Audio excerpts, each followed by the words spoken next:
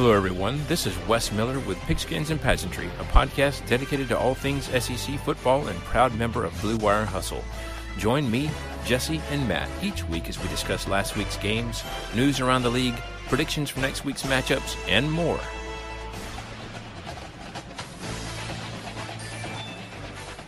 And what's up, everybody? It's Wes. Bowl season has come and gone. Our football playoff semifinal games have come and gone, and all we have ahead of us is the national championship. That's all that's left. And then what? The off season. I mean, like, how did we get here this fast? It seems, but we're here to talk about all those bowl games and make predictions about the national championship. But first, as always, introduce you to my wonderful co-hosts. First, Jesse, what's going on?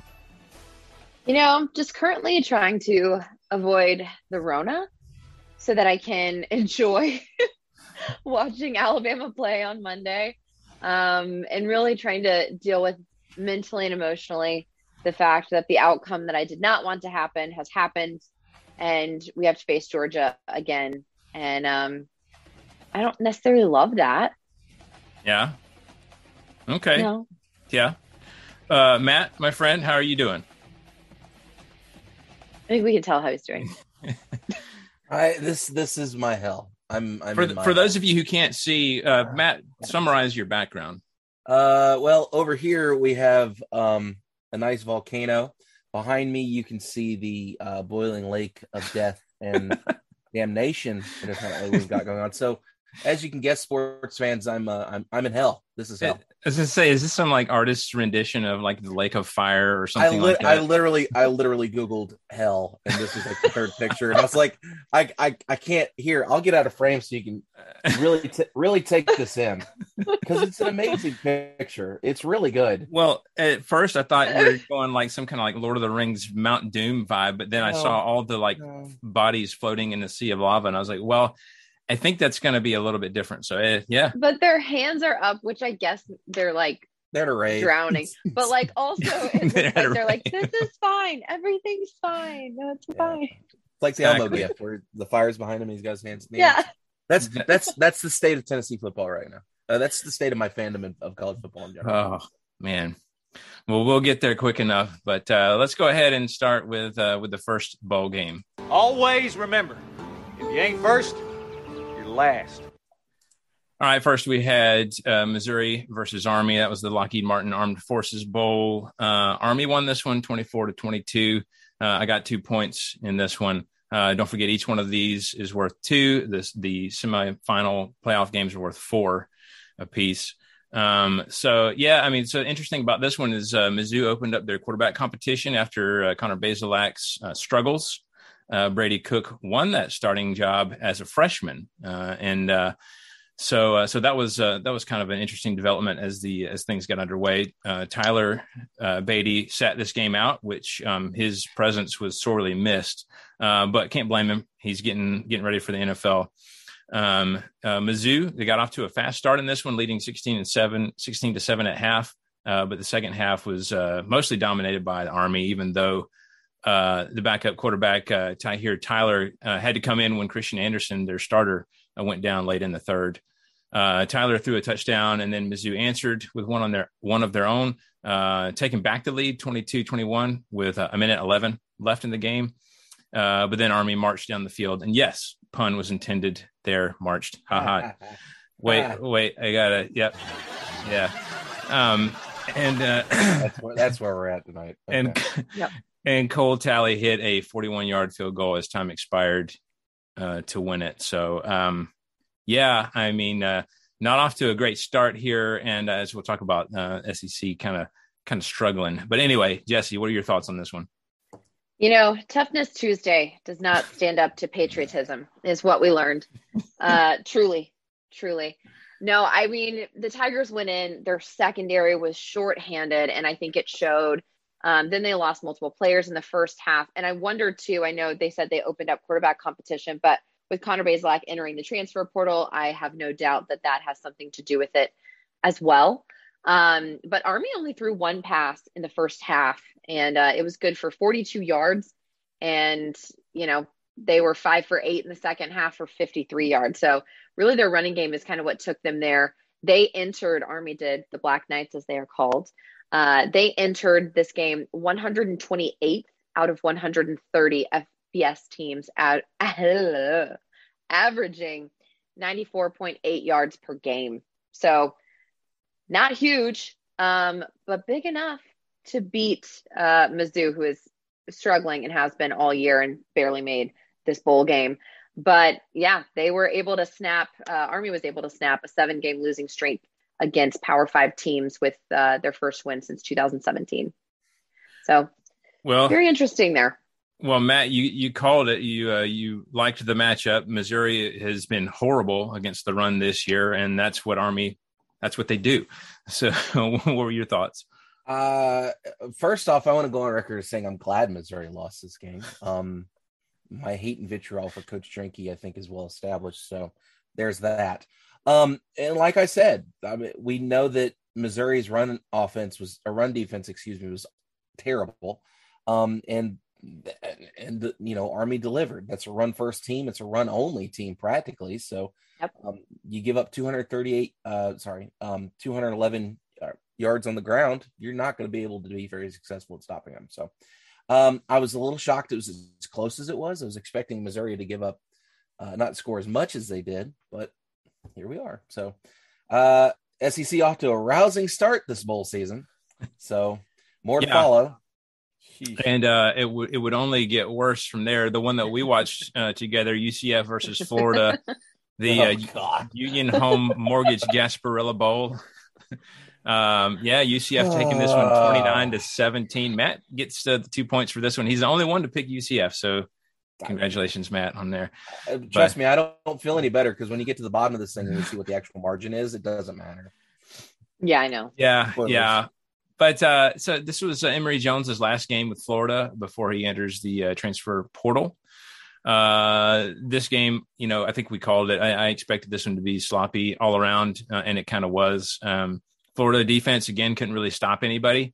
UCF getting 436 total yards. They found themselves in a shootout, which is with Florida, the way they've been just erratic this season. They can't afford to get in that type of situation. And they couldn't keep up in this one. Florida led 17-16 with 7:57 left in the third, but UCF scored the final 13 points in the game to win it. So just Florida, just not really much in the tank down the stretch. So Matt, let's start with you this time. Your thoughts on this win for UCF? I feel like there was another adjective you wanted to throw in there, and you were going to say Florida game, but we won't do that.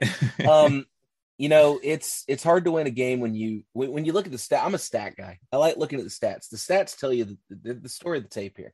When you look at the stats, you can see how Florida lost this game. 2 for 13 on third down. That's abysmal. You give up 288 yards rushing on your defense, 150 yards practically on passing.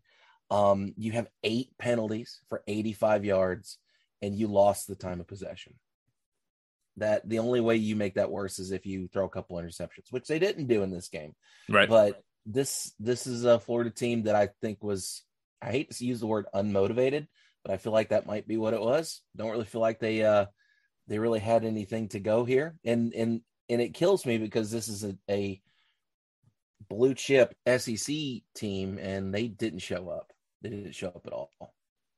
Yeah. Jesse, your thoughts? Florida. Are y'all okay? No. Are you?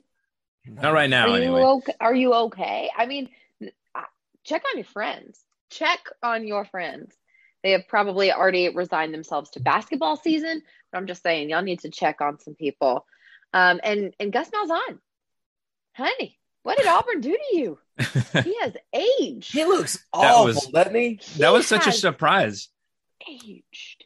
Because like we were talking about the picture of the president when he goes into office, right? And then when he comes out, and you're like, oh. Well, how many years has it been? It hasn't been that long. Like I looked at that first when we saw him on the sidelines. I was like, I feel like a ton of time has passed, but it's only been like a couple years, or if whatever. So not even he just got that job. Yeah, I don't know, but He looked rough, much like the entire Florida football team. He got fired from Auburn in 2020.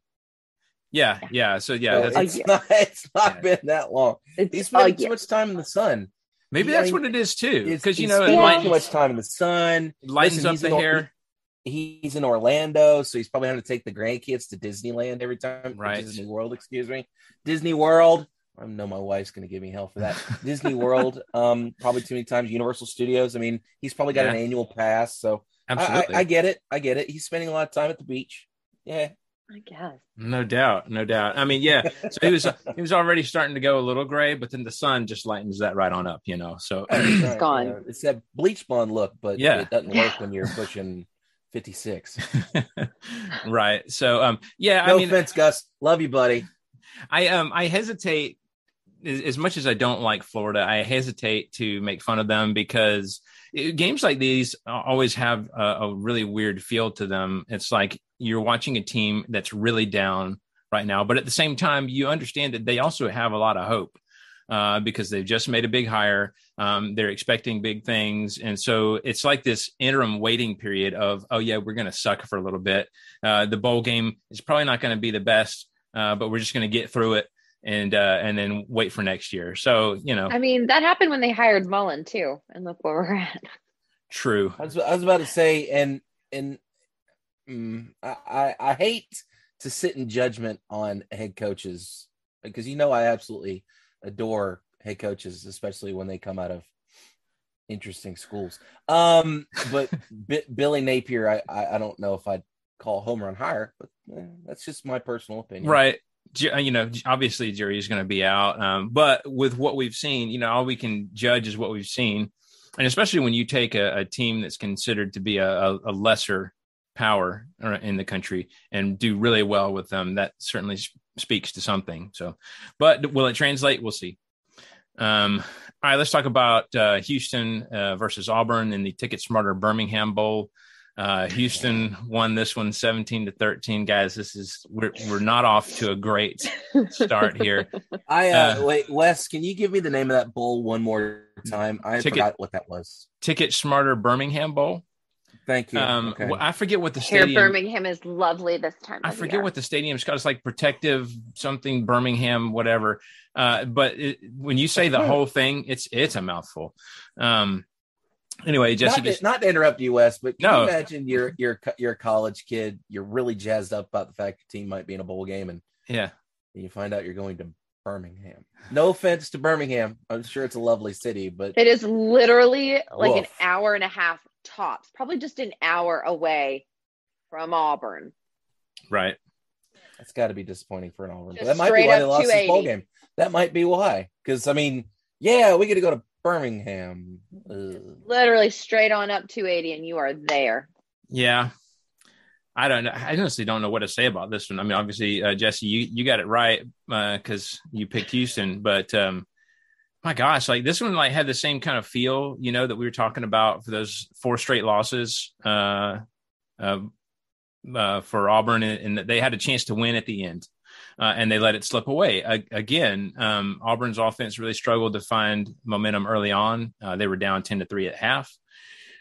They made it 13-10 in the third, and it really seemed like I even remember the announcers saying, it really feels like the momentum has swung Auburn's way, like everything, the ball is bouncing Auburn's way. They're getting the breaks.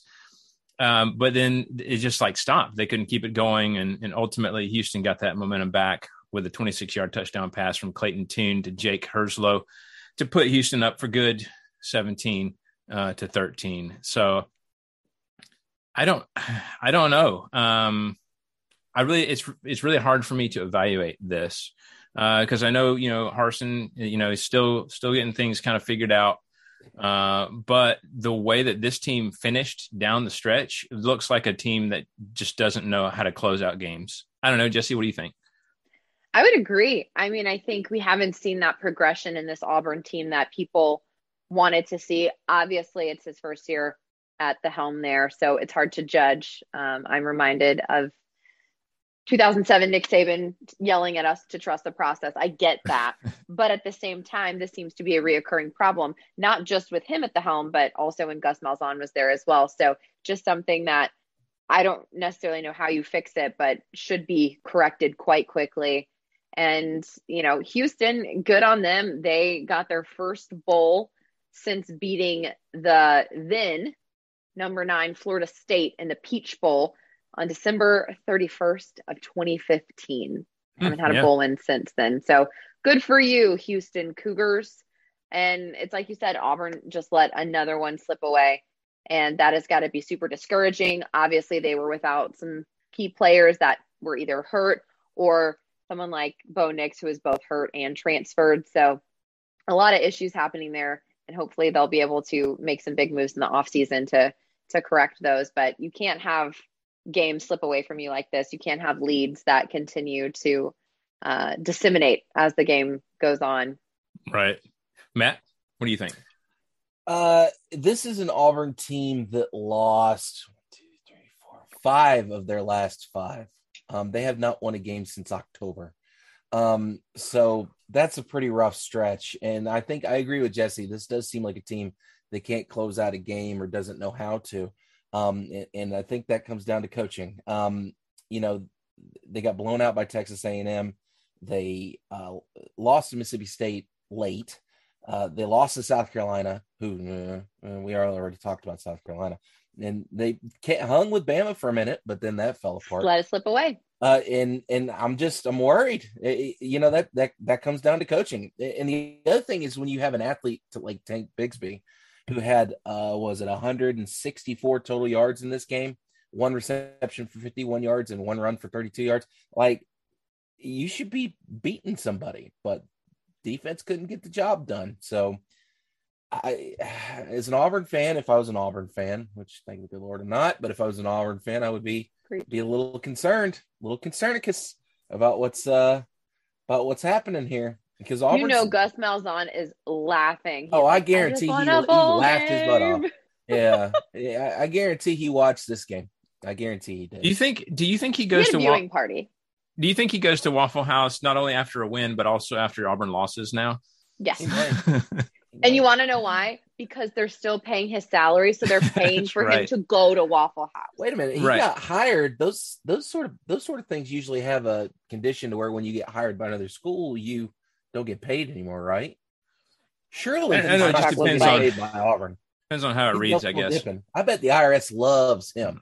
Oh yes, all of these guys who are making hand over fist. Yeah, I just hope Auburn still has to pay him. That's all I hope. Have one of those Bobby Bonilla deals where we Bobby Bonilla was so smart. It's going on for like 100 years or however long. What is it? He gets $1 million every, is it like March 3rd or something like that? From now until like 2025 or something like that. Yeah, I know. I just know that they post it every year on Bobby Bonilla Day on ESPN's Insta or whatever. Yep.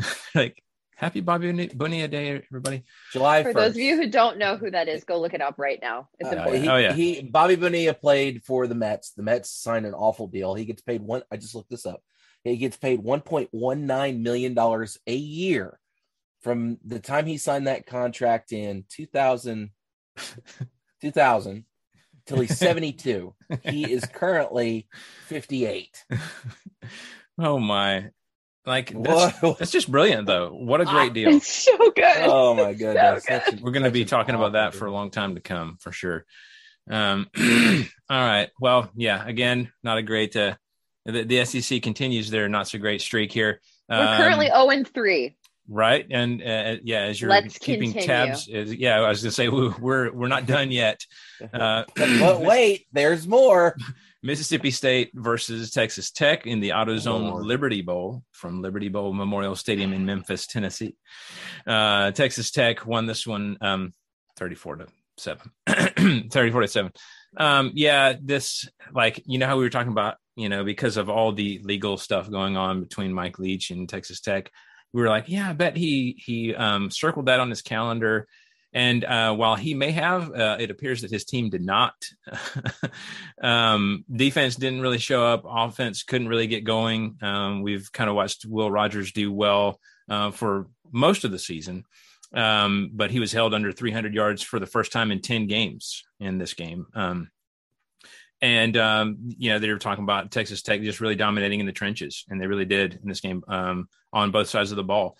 Mississippi State, they showed some signs of life throughout the game, but ultimately the wheels fell off. You could kind of feel that coming along in the second half, and they imploded. So, let's start with Matt. What are your thoughts on this poor performance? How's that? It's either a Vine or something where you go, "Oh no, baby, what is you doing?" Yep. Yeah. Mississippi State, what is you doing? Because this is a game that I feel like all of us picked Mississippi State. I felt like this was a game they were going to be able to win, because this was a Texas Tech team that, went 7-6. They finished 7th in the Big 12 this year, which isn't exactly the most stellar conference on the planet to begin with. And they absolutely dominated Mississippi State, which makes no sense. Just awful football out of Mississippi State. You only get one touchdown. I'm a little shocked. Granted, there were some yards put together. I mean, Mississippi State still got 344 total yards. But just, you can't. It's awful.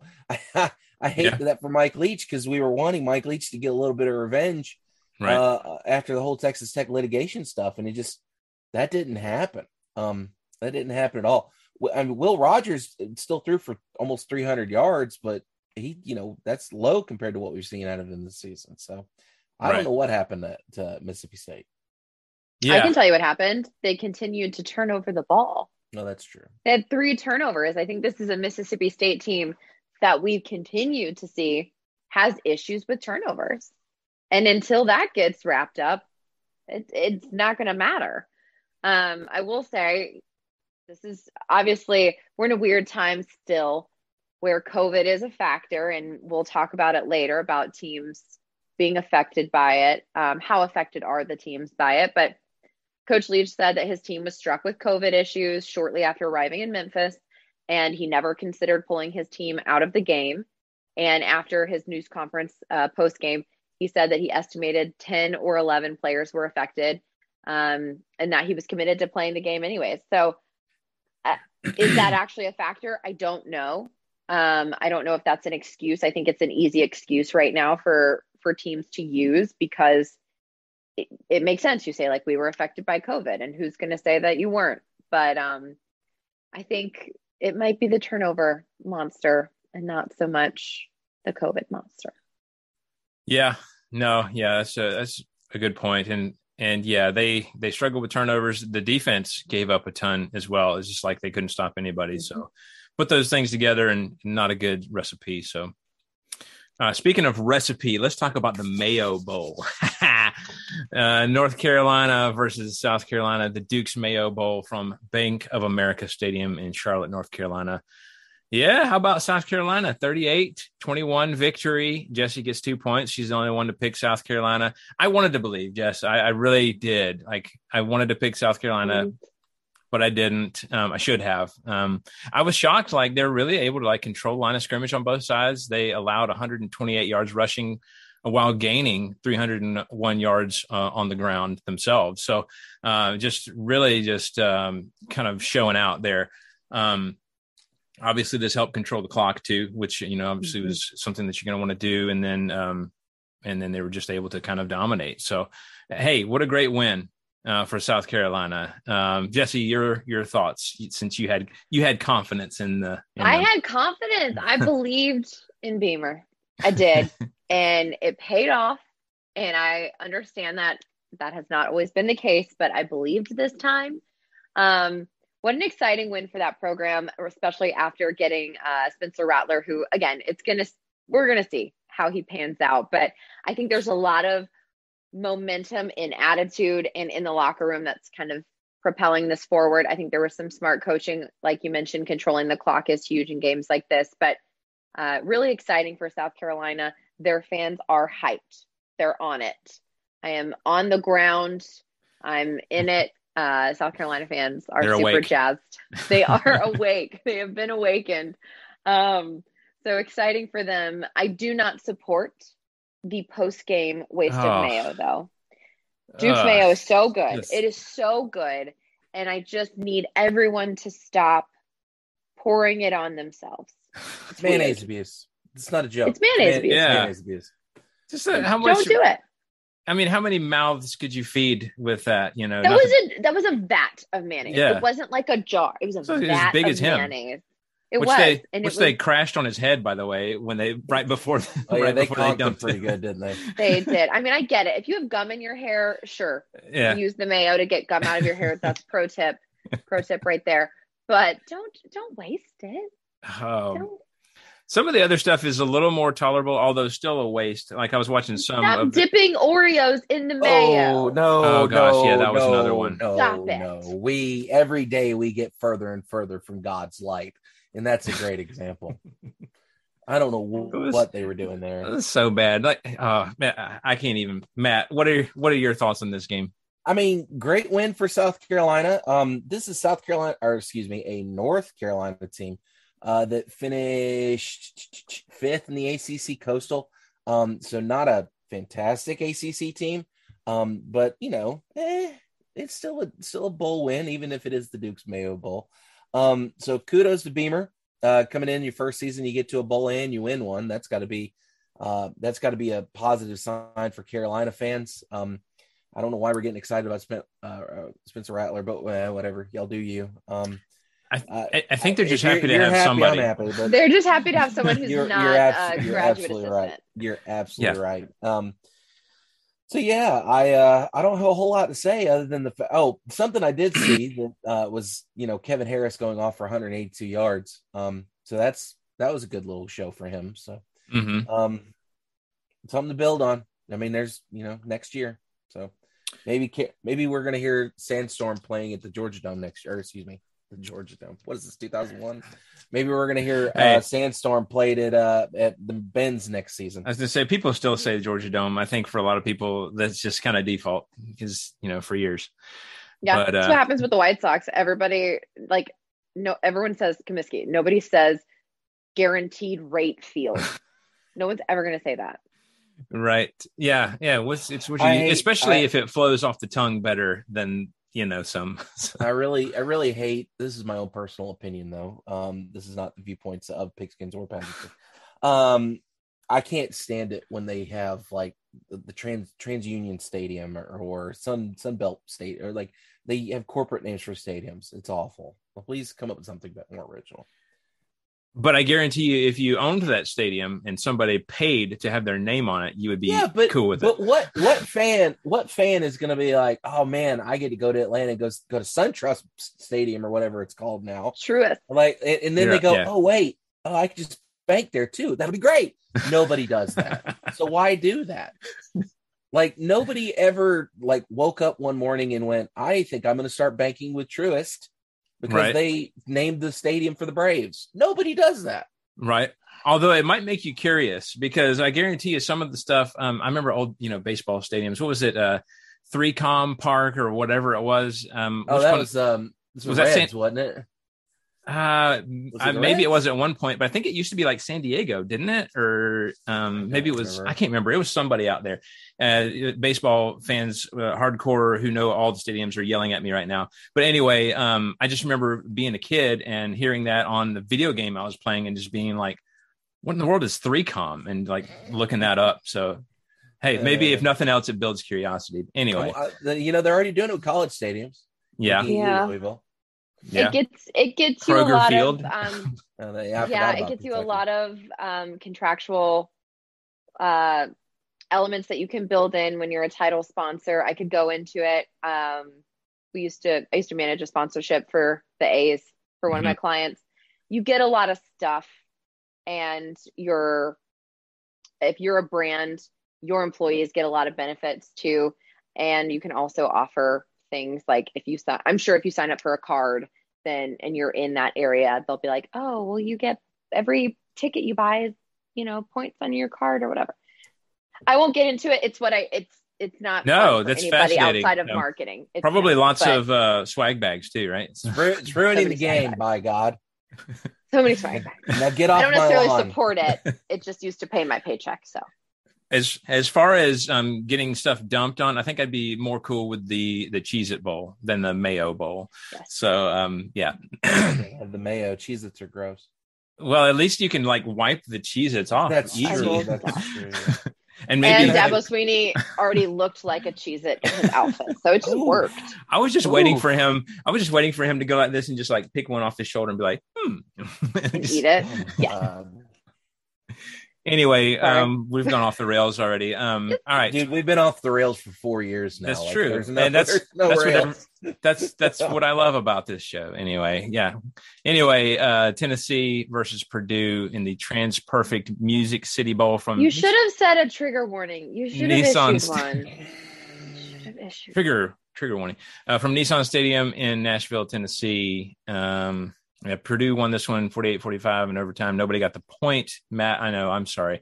As a matter of fact, I have thoughts, but they're not going to be as detailed. No, they're not going to be as detailed as yours. I'd rather just listen to you and what your thoughts are. Well,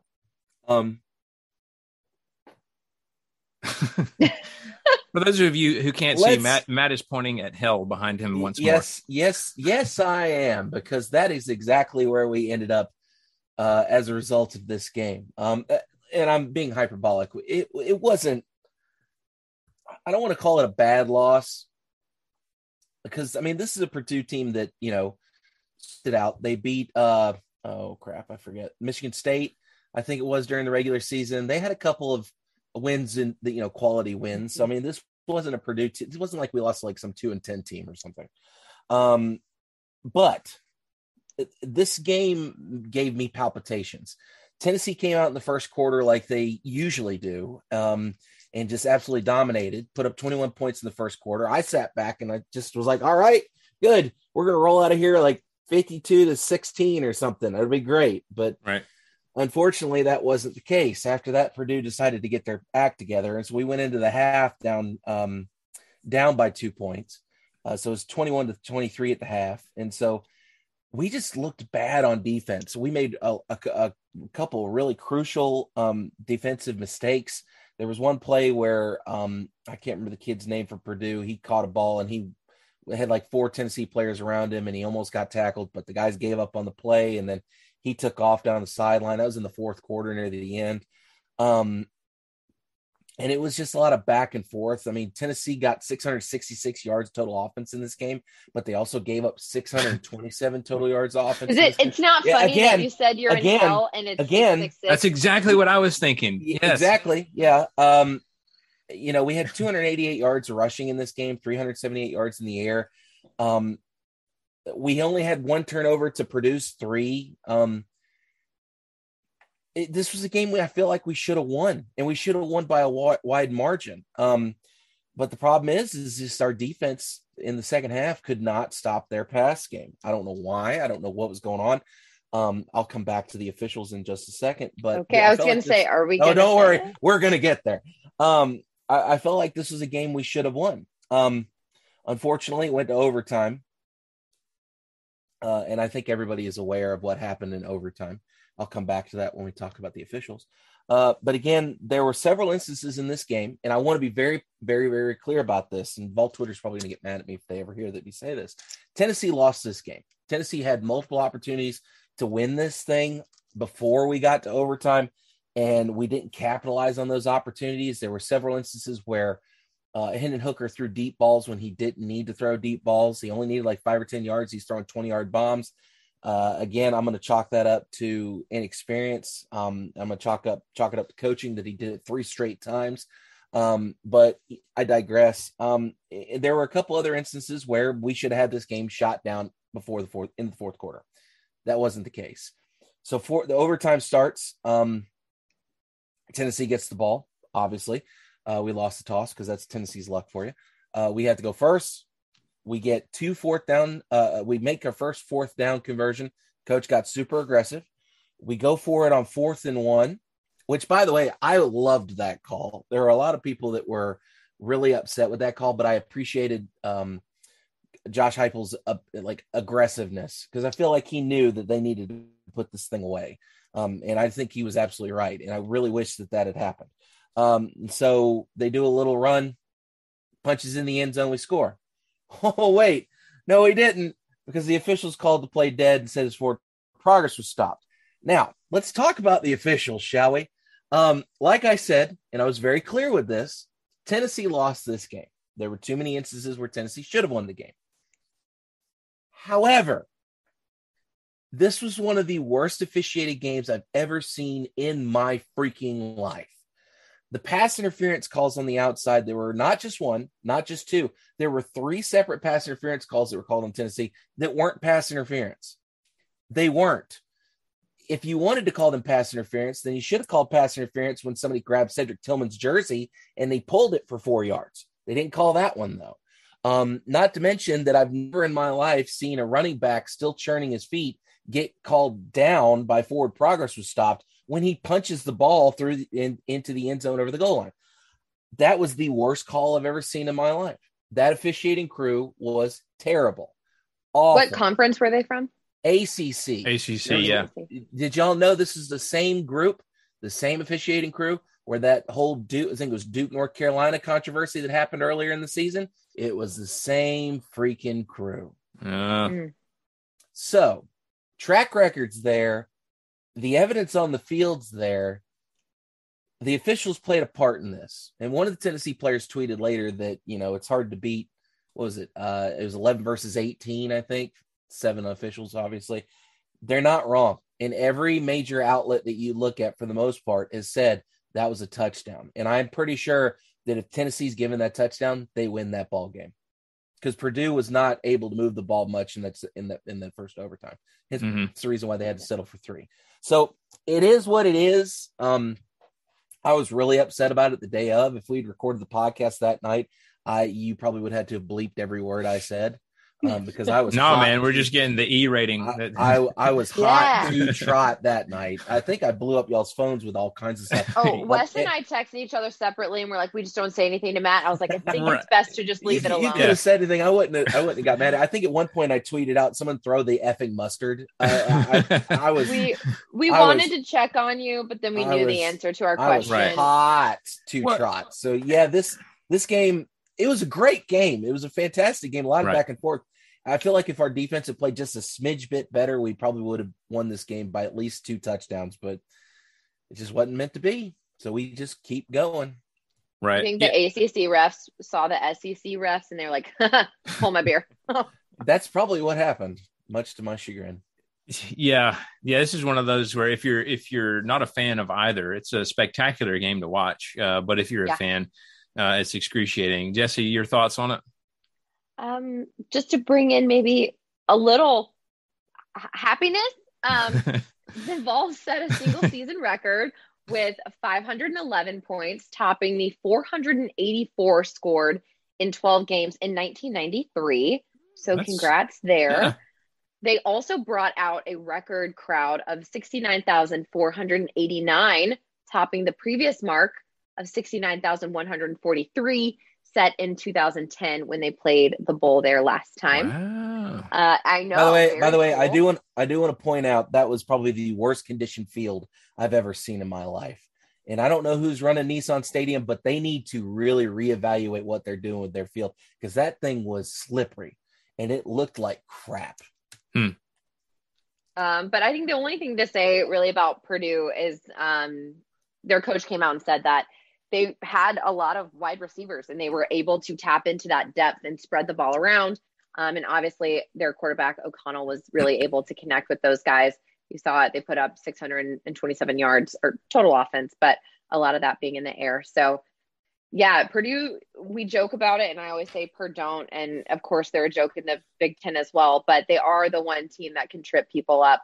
You mentioned Michigan State. So it is one of those games that you have to be careful, even when you're playing out of conference. But yeah, it was a cool game as someone who's not a fan of either, but definitely felt for the Vols after watching that call. But I 100% agree with Matt. I think anybody, when you have a game that is scoring that high on both sides, you can't just blame one call for losing it. You definitely have to look at the entire performance and really gather what you can, and clearly defense was lacking there. So agree with that. I wasn't surprised. We're all in agreement that was a touchdown, right? I don't know. Wes. I'm not going to say no. I'm not going to say no, but I'm not going to say yes. Hold on, let me get there. We talked about Wes and I talked about it. We went back and forth for a bit. I mean, I watched that replay like 20 times just because I wasn't sure. Those that can't see, Matt's gone. Matt is gone. Yeah. All I'm looking at is flaming bodies in hell. Yes. Anyway, that was a lot of points. I wasn't shocked. So I figured Tennessee was going to score a lot, put up a lot of yards, put up a lot of points. I was not shocked by that. I was shocked that Purdue was able to do the same. And Matt, you said the same in more colorful language during the game about Tennessee's defense. And I was honestly really surprised at that. Kudos to Purdue for showing up, because honestly, they came into this game struggling with some big injuries, specifically the All-American defensive end and wide receiver. Brock Thompson, who needs off-season surgery on both his knees, apparently filled in at wide receiver and got 7 catches for 217 yards and 2 touchdowns. So honestly, don't know how dude did that, needing that, but I don't know. Maybe he had some shots of the good stuff in his knees. I don't know. But anyway, he'll probably never play football again. I was going to say, just complete reconstruction of those knees in the off season. Okay. So the replay, I watched that thing. I don't know how many times. And I completely agree. Oh, Matt's gone. He didn't, goodbye. He didn't just like get up from his screen. He actually left the meeting. Here's continue. I'm listening. I could see both ways. I'm saying I think it's a touchdown because if I were a Tennessee fan, or if this were my team, absolutely, I'd be advocating for it. Of course, I can see why some people would say it's not.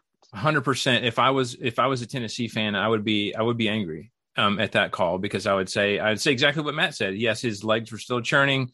He still was moving. But then, so when I was watching it, you can see, and I understand that referees are not referees are not robots. So I understand that, because if I was looking at the replay, I see him running in from the sidelines like he's going to spot it short. And I don't even know that he'd blown the whistle yet at that point. Nope, there wasn't a whistle. Right. You can see him running in, and then the whistle comes later. So I don't know if he just, tried to blow the whistle and just got short of breath, or I don't know, what have you. But it did look like he was kind of running in already. I understand why they wanted to mark him short, because his momentum had been stopped. However, he wasn't down. His knee wasn't technically down. It's one of those deals where it's just like, gosh, I see how it could have gone both ways and so close. Matt, if I was in your shoes, I would be very angry about that. If I was on Purdue's side, I would be like, oh yeah, it's a great call, whatever. So I don't see how you can make that call in that sort of situation in an overtime game, how you're going to call that play dead. Right. Like even I do outside effort here. It's just I think in that situation, I would rather see the ref just let a play go. Right. I agree. But that's what replay's for. Replay's intended to where you let the play, and then if you need to go back and reverse it, then you go back and reverse it. You don't just Zebra should have kept it in his pocket there, because that was right. Yeah. No. I agree with you on that one. Okay. So let's talk about some of our CFP semifinal games. First was for those that are following along at home, though, that is the first, or South Carolina is the first SEC win. Yep, just one. Yes, right just the one. Just one right now. Like 1-5, I think. Is bad. Yeah. Cincinnati versus Alabama in the Goodyear Cotton Bowl Classic from AT&T Stadium in Arlington, Texas. Bama won this one big, 27-6. So really odd situation. Matt and I both had the same differential. I think, I forget somebody was on the high side, some was on the low side, but it worked out to be 7 points both ways. We took a poll before we figured out, who was going to do what, to see how the points should go. And we were going to do it where both people got the points. So Matt and I both got 4 points for that one. But anyway, then let me have that one, could you, Wes? Sorry, man. I know. like I did with Matt, Jesse, I think you should go first in this one. Obviously, you're going to have a lot more detail for this one and a lot more thoughts. So what you got? I feel happy. I think I was saying this before we started the show, but I'm happy with a Bama win regardless, but I was very happy to win over Cincy. So now we can just shut that door. We can close that conversation. I think we can do so feeling good about it, right? That we know they wanted to play with the Power 5 teams. They played. We saw what happened. But we were really doing what we could to minimize the impact of their cornerbacks. They have a couple standout cornerbacks at Cincinnati, Ahmad Gardner and Kobe Bryant, and pretty much succeeded for the most part. I think this was the first game where I truly felt like Alabama's run game was finally back to the run game we have seen in previous years, and we just hadn't had that this season. Brian Robinson was back. He was rushing 26 times, and Bryce Young was throwing a lot of short passes, safe passes, which is what I, as a Bama fan, have wanted him to do for a long time. Of course, when he lobs it down the field, we're really excited. But I think those quick, short passes are really effective. And it's not something that we get to see a ton of. So I was really happy when Bill O'Brien decided to start calling those plays. But we were able Jesse, did you say you were happy with Bill O'Brien? This once. Just once. Just this once. Right. That's it. We're going to get that on recording. Nope, never saying it again. But yeah, we were able to do a lot and really keep the ball away and keep the defenders on their toes, and really mix things up for them, because it's not something that I think they prepared for. It's not something we've done a lot of all season. So you can't really watch a lot of film on that. Their quarterback was sacked 6 times. And outside of a 9-yard run on the opening play of the second half, never got to run all over us, which is something he's known for. So that was awesome too, trying to contain him, making sure that he couldn't scramble on us. He was 17 of 32 passing for 144 yards. Now let me get to my QB. Let's talk about Bryce Young. Bryce Young, your Heisman winner, if you did not remember that. He's 20 years old, sophomore little babe, little bud. Oh, and he has a chance as a 20-year-old to become the 5th Alabama quarterback in 13 seasons to win a national title as a first-year starter. That's nuts. A first-year starter. That's insane. Obviously, Mac Jones did that last year. Jay Coker did that, I'm pretty sure. Oh, gosh. I almost forgot about him.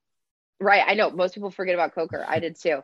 But just amazing stat right there. He completed 17 of 28 passes for 181 yards in a playoff game, which is huge. Again, as a first-year starter, as a Heisman winner first-year starter.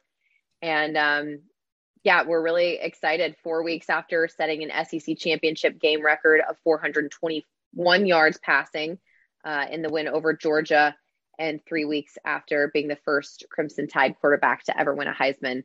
So this Bama team is setting a lot of records.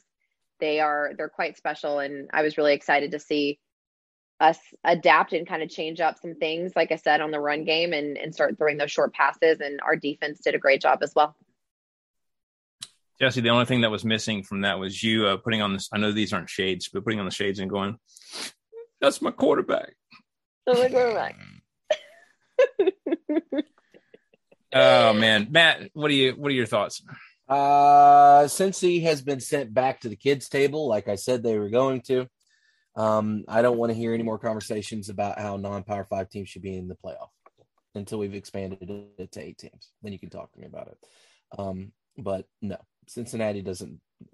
And I think we said that was going to happen. I think I had the high score there, Wes. I think you had the low score. Yeah. So yeah, I knew Bama was going to beat that rear end, and that's exactly what Bama did.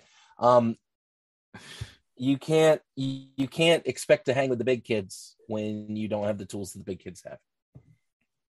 Cincinnati showed up with a water gun. Everybody else had like knives and stuff. So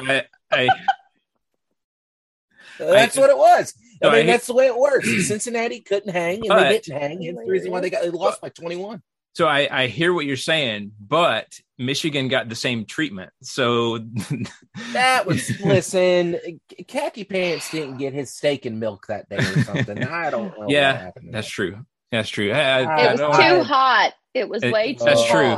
As I did hear that too. I don't want to jump the gun there. Anyway, for this one, I don't have a whole lot to say on this one. Obviously, Bama dominated. But I mean, I think I even texted you guys late in the second.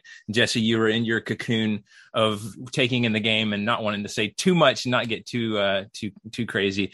But yeah, it felt like at the end of the second, going into halftime, it was about to be a bloodbath. You could just get that sense that things were about to go really bad for Cincy, and they did. So yeah, not even close. So do they not belong? I don't know.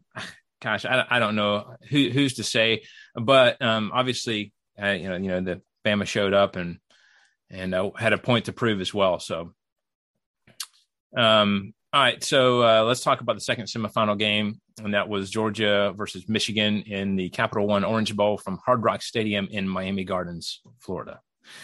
Georgia winning this one 34-11. I got the points in this one. I was really pleased to see Georgia come out and take control of this game pretty much from the start. Michigan's only touchdown against Georgia came against the backups with less than 5 minutes in the game. So Stetson Bennett. So he's got a lot of talk, both some good, but a lot of bad. Some of it's been me. I'm not going to lie. Some of it has been I have doubted him. But, Stetson's used to that. He's used to being doubted. He had a great game through the air and on the ground when he needed to. Threw some absolute dimes. You're watching the ball placement where he threw some balls, really great throws for most of the night. Still a few head scratchers every now and then, but for the most part, good ones. It's really kind of amazing, like I just said, what he's been through. It's not like he's just gotten there and he's just being doubted this season, right? Like he's been at Georgia for a long time. And like he's been doubted the entire time when he was there before. Then he went to JUCO. And when he came back, he was doubted then, again, due to his small size and, perceived weaknesses and stuff. But, honestly, all he's done is just kind of use that, I think. And he continues to make plays and leads the Dogs to a national championship and earned the Orange Bowl MVP in the process. And if you just want to look at the stats, I mean, he went 20 for 30 for 313 yards and 3 touchdowns. And like I said, he had some scrambling yards in there as well to make him dangerous that way as well. So I thought it was interesting. Kirby Smart refused the Gatorade bath at the end, which I thought was pretty cool. He's like, no, I'm not celebrating right now because we got a lot of work to do. We got more stuff to be done. So we're not going to celebrate this right now. This is what we should do to get to where we want to go. So, Matt, you're shaking your head. Let's start with you first. What are your thoughts on this one? Jim Harbaugh is back on my crap list. Oh, yeah. He had one freaking job to do here. One job with the best Michigan team that's existed in like 15 years. And a 23 loss to Georgia and making Stetson Bennett look like he's Bryce Young. This is unacceptable. I'm very disturbed. I'm angry. I'm perturbed. I'm disappointed. Wes, I love you. I love you to death. And I want great things for you. But God almighty, the absolute last thing I want to do is celebrate a Georgia national championship. I would rather see Bama win the next 15 straight. Wow. See Georgia. And Bama is Tennessee's more natural rival. And what's the deal? Fine. But I've become desensitized to Bama winning national championships. They've won 45 in the last 20 seasons. I don't care. The hate and vitriol I have for the University of Georgia has no bounds. That's what it boils down to. Yeah. And I wish nothing but hellfire and damnation on all of them. I'm sorry, Wes. Again, it's not against you. I wish to goodness you were another fandom, so I wouldn't have to feel. I feel guilty. Like when I have bad thoughts about the University of Georgia, the second thought I have in my head is I feel bad for thinking that because Wes is a Georgia fan. I legit do. But I appreciate that for what that's worth. Yeah, 100%. This is the last thing I wanted to happen. You should be scared. You should be freaking out right now, Jesse. I Yeah. You know how hard it is to beat. Sure. You know how hard it is to beat a team that you already played once in the season, twice in the same season. Tennessee LSU in 2001 is a prime example of why you don't want to play the same team twice in the same season. Yep. That's where we're at. Also, I hate Georgia so much. Flames all around my face. Flames. I hate them so much. And now, honestly, khaki pants. If you can't do this, go to the NFL. Go back. Please. He might go. Yeah, he's probably going to go to the Raiders. You have let me down. And I had low expectations for you, but you let me down. And I think it's rude. First of all, I think it's very rude. And I don't want to play Georgia again. I don't. We're going to. I'm not excited about it. And to all the Georgia fans listening, before Monday, don't text me. Don't talk to me on Monday. Honestly, on Tuesday. Let's just say the rest of 2022, we're not on speaking terms. I don't want to talk to you. Wes, this doesn't go to you. I was going to say, honestly, Jack, the holidays are going to be really awkward, Jesse. So I know. And honestly, Jack Lunam, it doesn't go to you either. You both are lovely humans and the only Georgia fans I actually like. The rest, don't talk to me. I don't talk to you. Yep. Even if Bama dominates. Cosign. I don't talk to you. Cosign. Well, my only hope, and we'll talk about this later, but my only hope is that Georgia and Hope have been going to couples therapy. So I'm just hoping that they're moving through some of their issues, but we'll talk about that later. Jesse, what are we gonna do if they win this game? What is this Wii stuff? What like honestly, how are we supposed to be okay with this? Wes, I think I'm just gonna start hosting just take your headphones holidays off for a minute. Me and Jesse need to have a conversation. Yeah. Like, what are we supposed to do if this fandom wins the national championship? They already talk too much crap as is. I think I have to delete the internet. Oh my God. The whole internet. I don't want to play this game. I don't either. We did it once. But that's all I needed. And now I have to do it again. And it's just a lot of pressure. Yeah. My mental health is at stake. Although a lot of people are angry about the rematch, but honestly, if you don't want the rematch, you should be really mad at Auburn because they're the ones who had the chance to really put this thing away. And if they beat Bama, we're probably not having this conversation. What are you talking about? Auburn's our last best hope. Because if it weren't for Auburn, then we would be looking at a coronation next week, not an actual game. Maybe. Who would they look? No. Maybe play Michigan? Are you telling me Georgia? I don't know. We just saw what happened with Georgia, Michigan. Right. Who would have been in there in that spot instead of Bama? Who was number 5? I don't remember. Was it Oregon? Who was it? Gosh, who was there? Shoot. Hold on. No. Yeah. Dang it. I can't remember. How quickly we forget. It was Oregon. Yeah.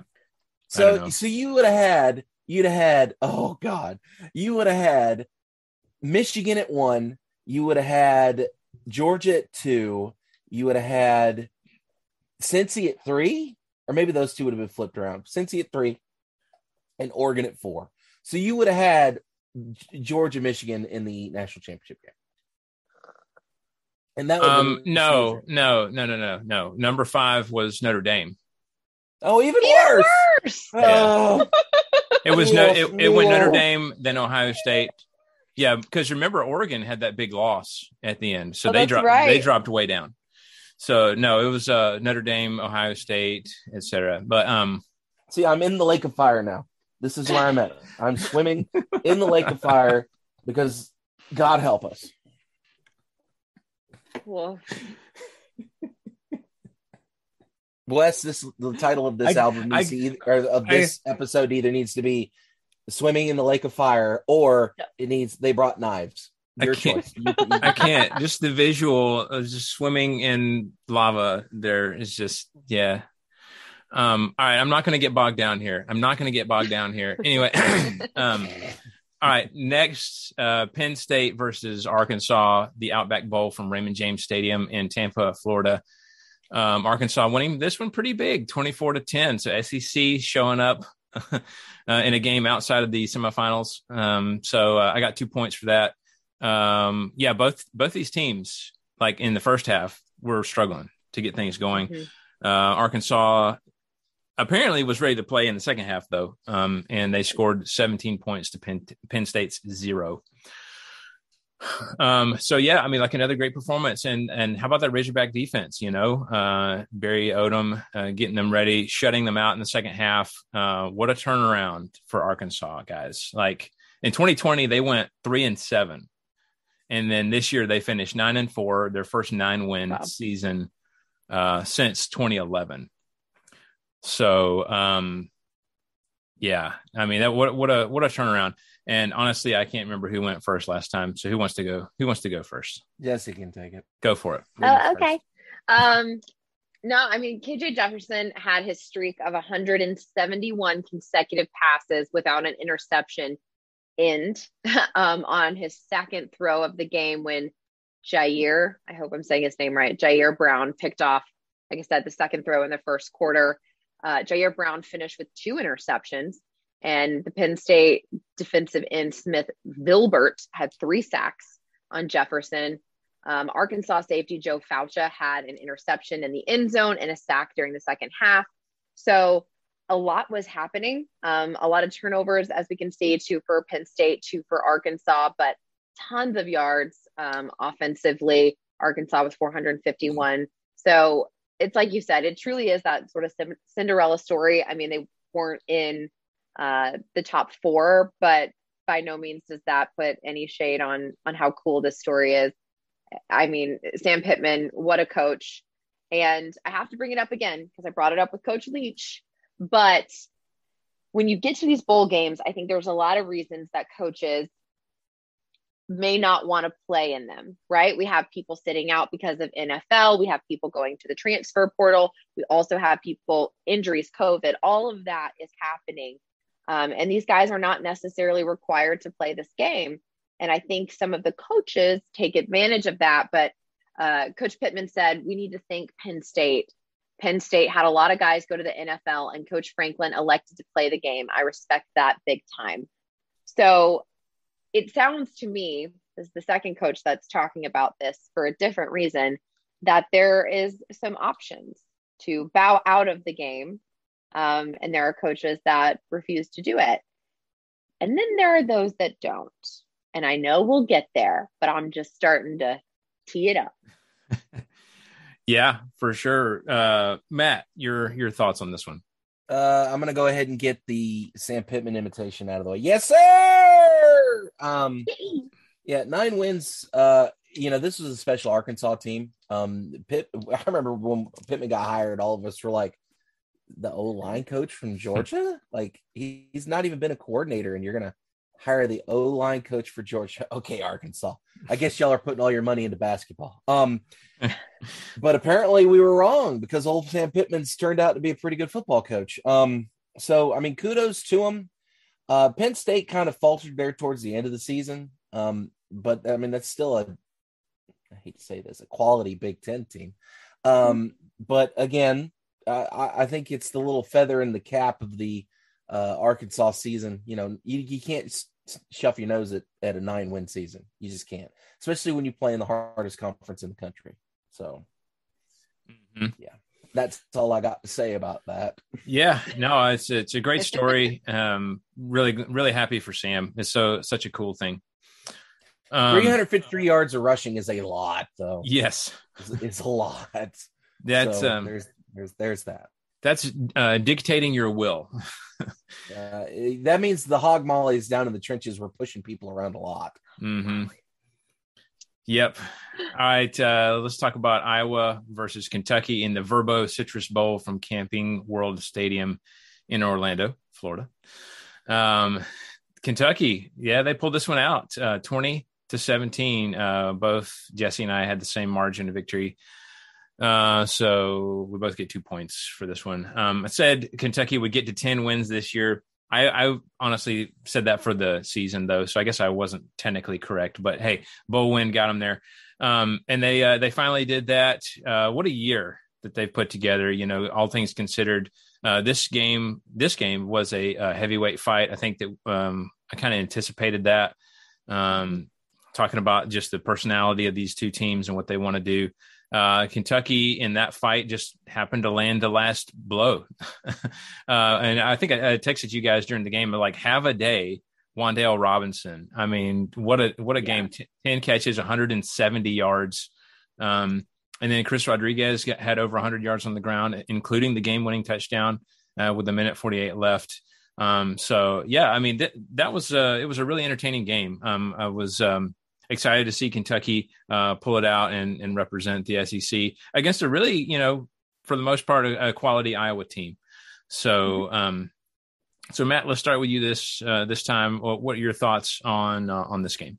Well, first off, it made me kind of giggle a little bit when I saw Kirk Ferentz look so sad at the end of this game, because dude's been at Iowa since like 1968. So, he's won some ball games there. Right. The kind of the stat, I didn't have a chance to watch the game, but the stat line that kind of jumped out at me was Spencer Petras, who's the Iowa quarterback, threw 3 picks in this game.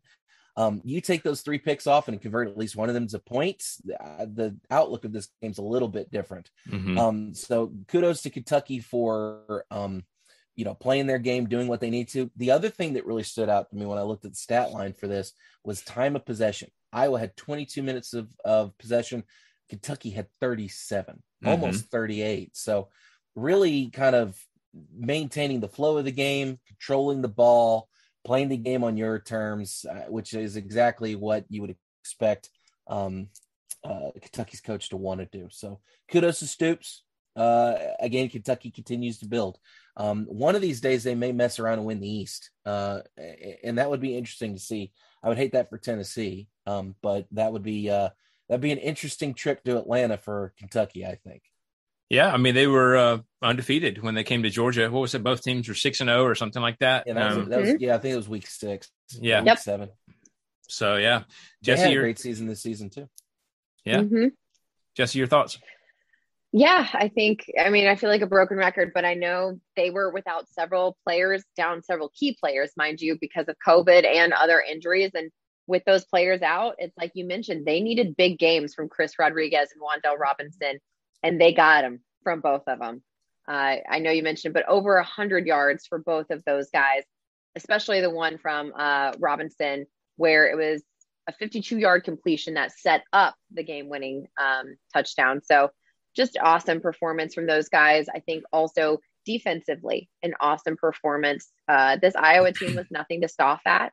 They had done a really good job, and forcing 3 interceptions, coverage or being there, making sure that you're getting hands on the ball is a great thing. So kudos to them. This is another really cool story, really cool program developing in the SEC.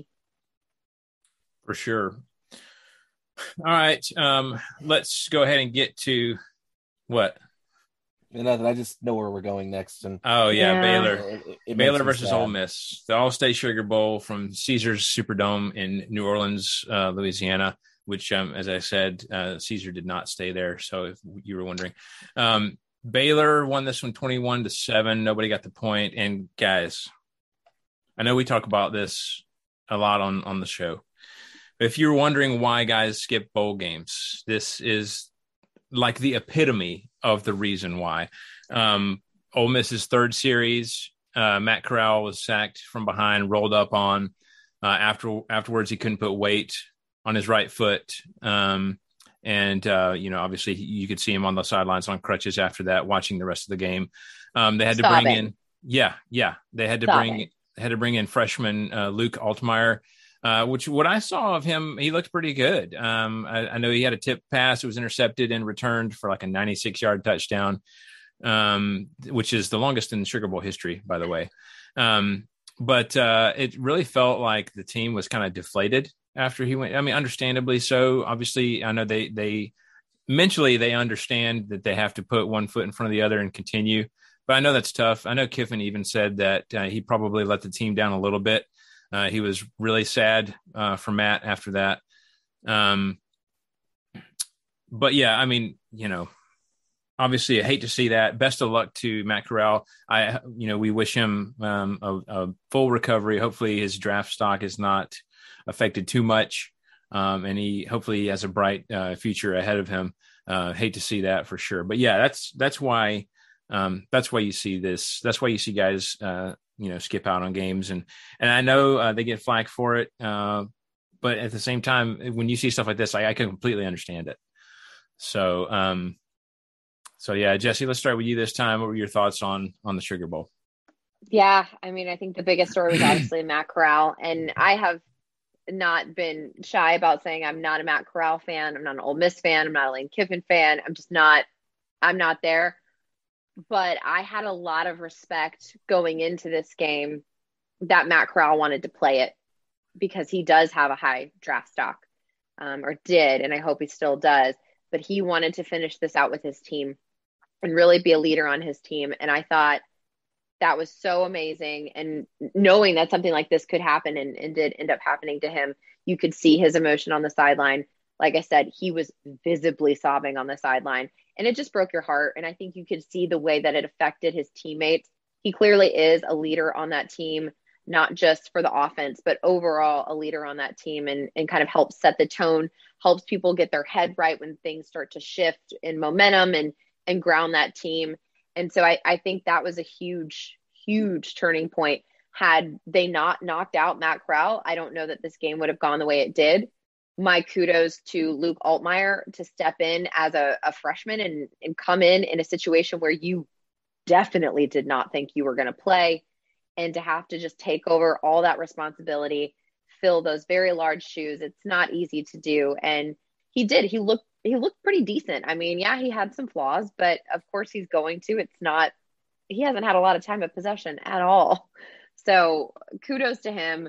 But yeah, I mean, it's tough to see, right? Like you hate to see it. And unfortunately the defense for Ole Miss was just not able to shut down Baylor's offense. So we'll see what happens. Again, I hope Matt Corral's draft stock is still as high as it was.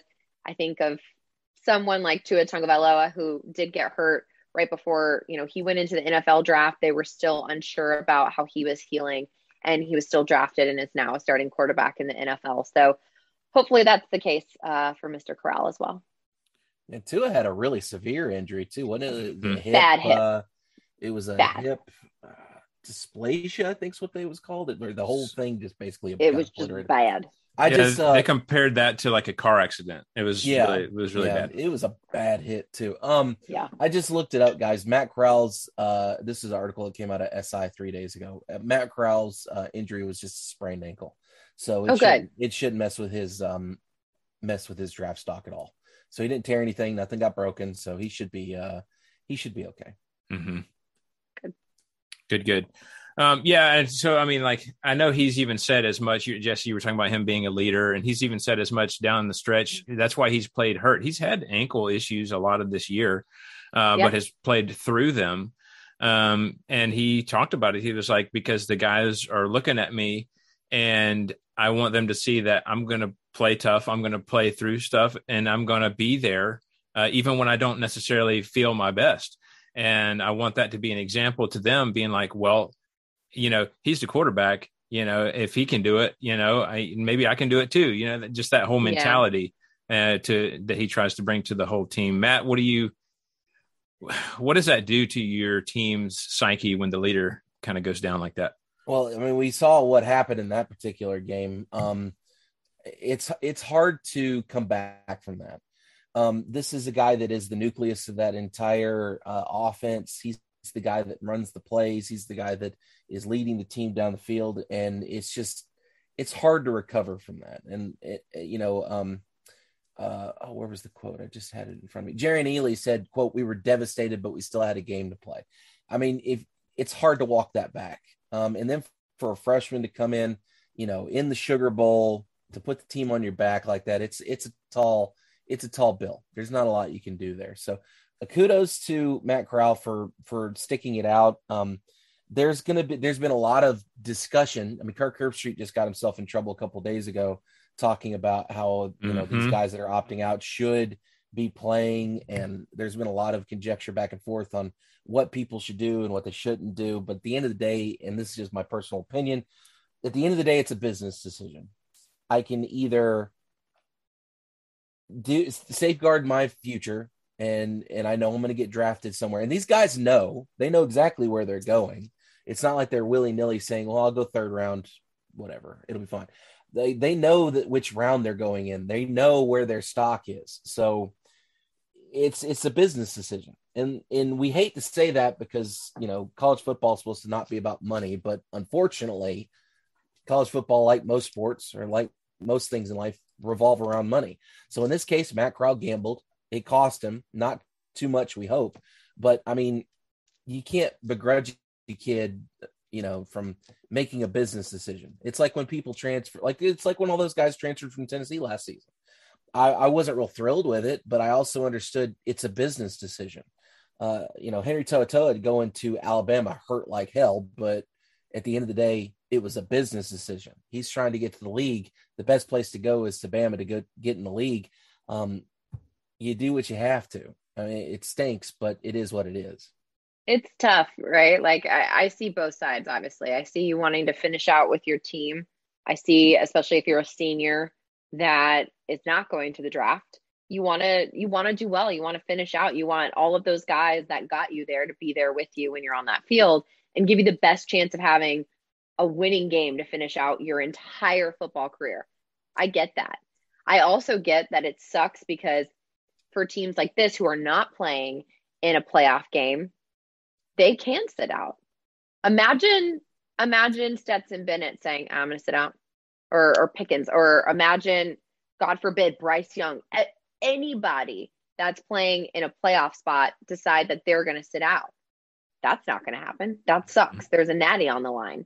So It is tough, right? Because the ones who are in the biggest game of their lives thus far don't get a chance really to sit out. They could, but they're not going to. And then the lower ones, they can get a chance to sit out. So I see it both ways. You're absolutely right. It is a business decision. There is a big chunk of change difference between going top 15 and going somewhere in the second round. Yeah. Huge difference. And injury factors into that.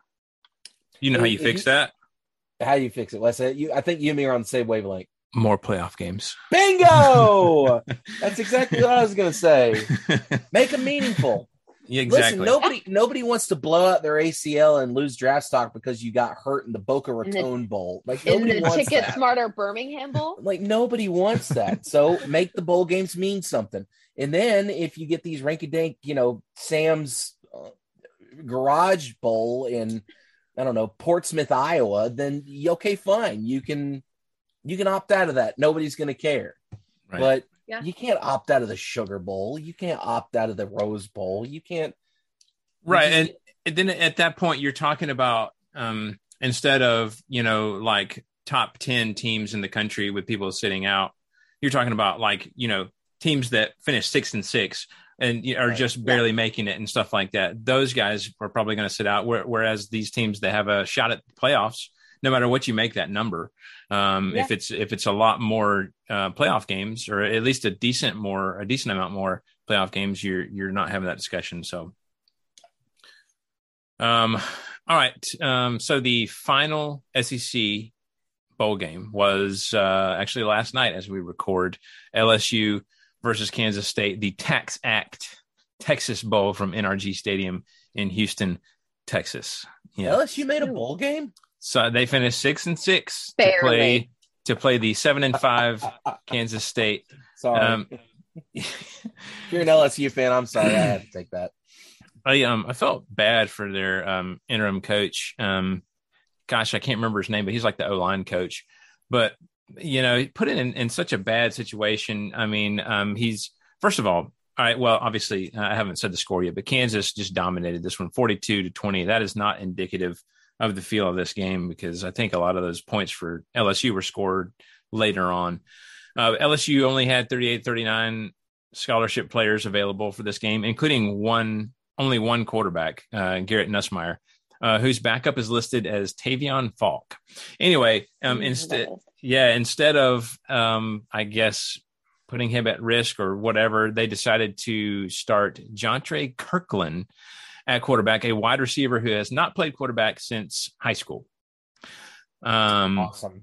So that went about as you might expect. Although he did throw 3 touchdowns, but he only threw the ball 11 times, completed 7 of them. That's a pretty good average. Completed 7 passes for 3 touchdowns. QB rating's pretty good. Yeah. And 2 of those were interceptions. So technically he completed it a bunch of times. Completed a bunch of passes. 9 of 11. Yeah. So anyway, so yeah, I mean, like I said, a lot of those points came later on. Kansas State just dominated this one. It wasn't even really close. Matt, did you have any thoughts on this one? I know you were surprised to see LSU in a bowl game. I think many of us were. I remembered LSU was in a bowl game. Yeah. But that's rough because nobody wakes up and says, "Oh, Kansas State's a great football team." It's not 1999. They're not rocking the same way they were. So, yeah, LSU's in a weird place. That's that transition. They're bringing in Brian Kelly. Brian Kelly. Yeah, he wants to hang out with his family. God, which they did talk to him about. By the way, he was in the booth, and they did discuss that with him. The fake accent. If you should be on. Okay. I guess there's it's still weird to be on the field, right? Because then it's like, do you talk to the interim head coach and be like, like you can't do that. You gotta be away. Or just be standing there with like a clipboard and be like, I wouldn't do that. Did they ask him about the family thing? They did. What did he say? They did actually talk about watch the game. I didn't even know the game was on. It was something to see. That's for sure.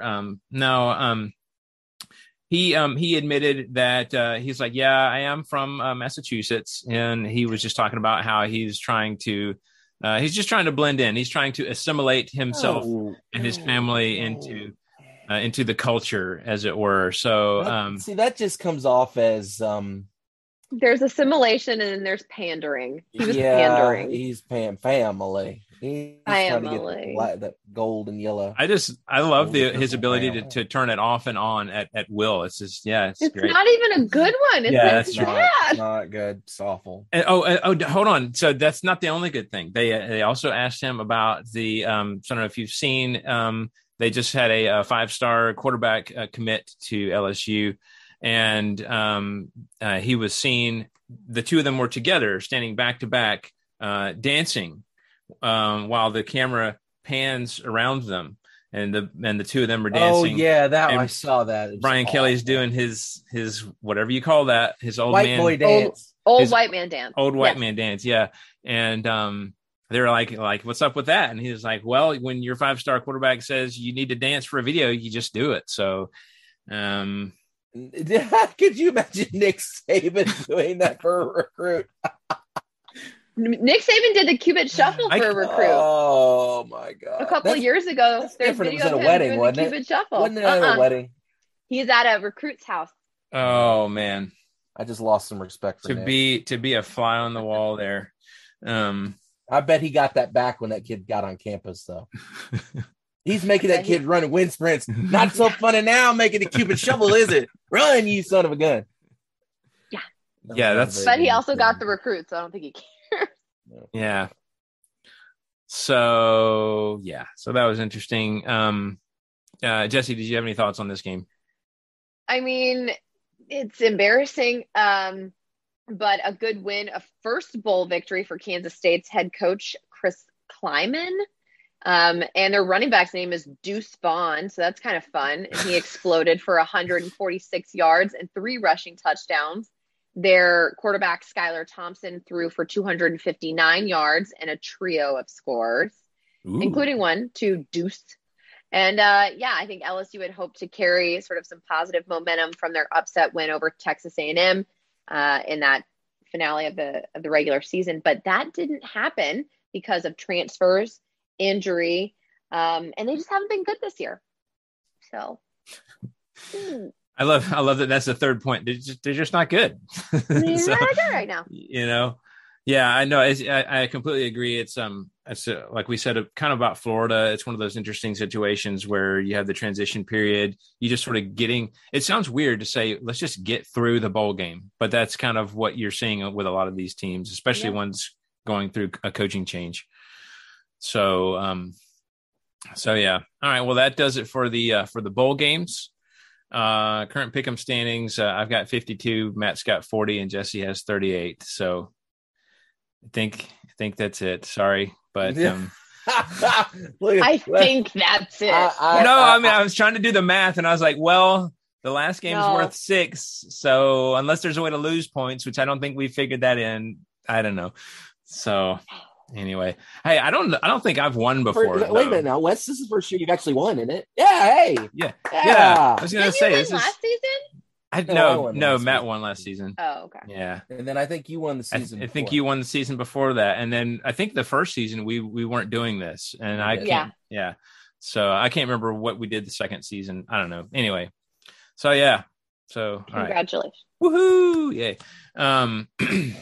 All right. So I know there's some news floating out there, but I don't really have anything of substance right now. Because we just have a lot more to talk about too.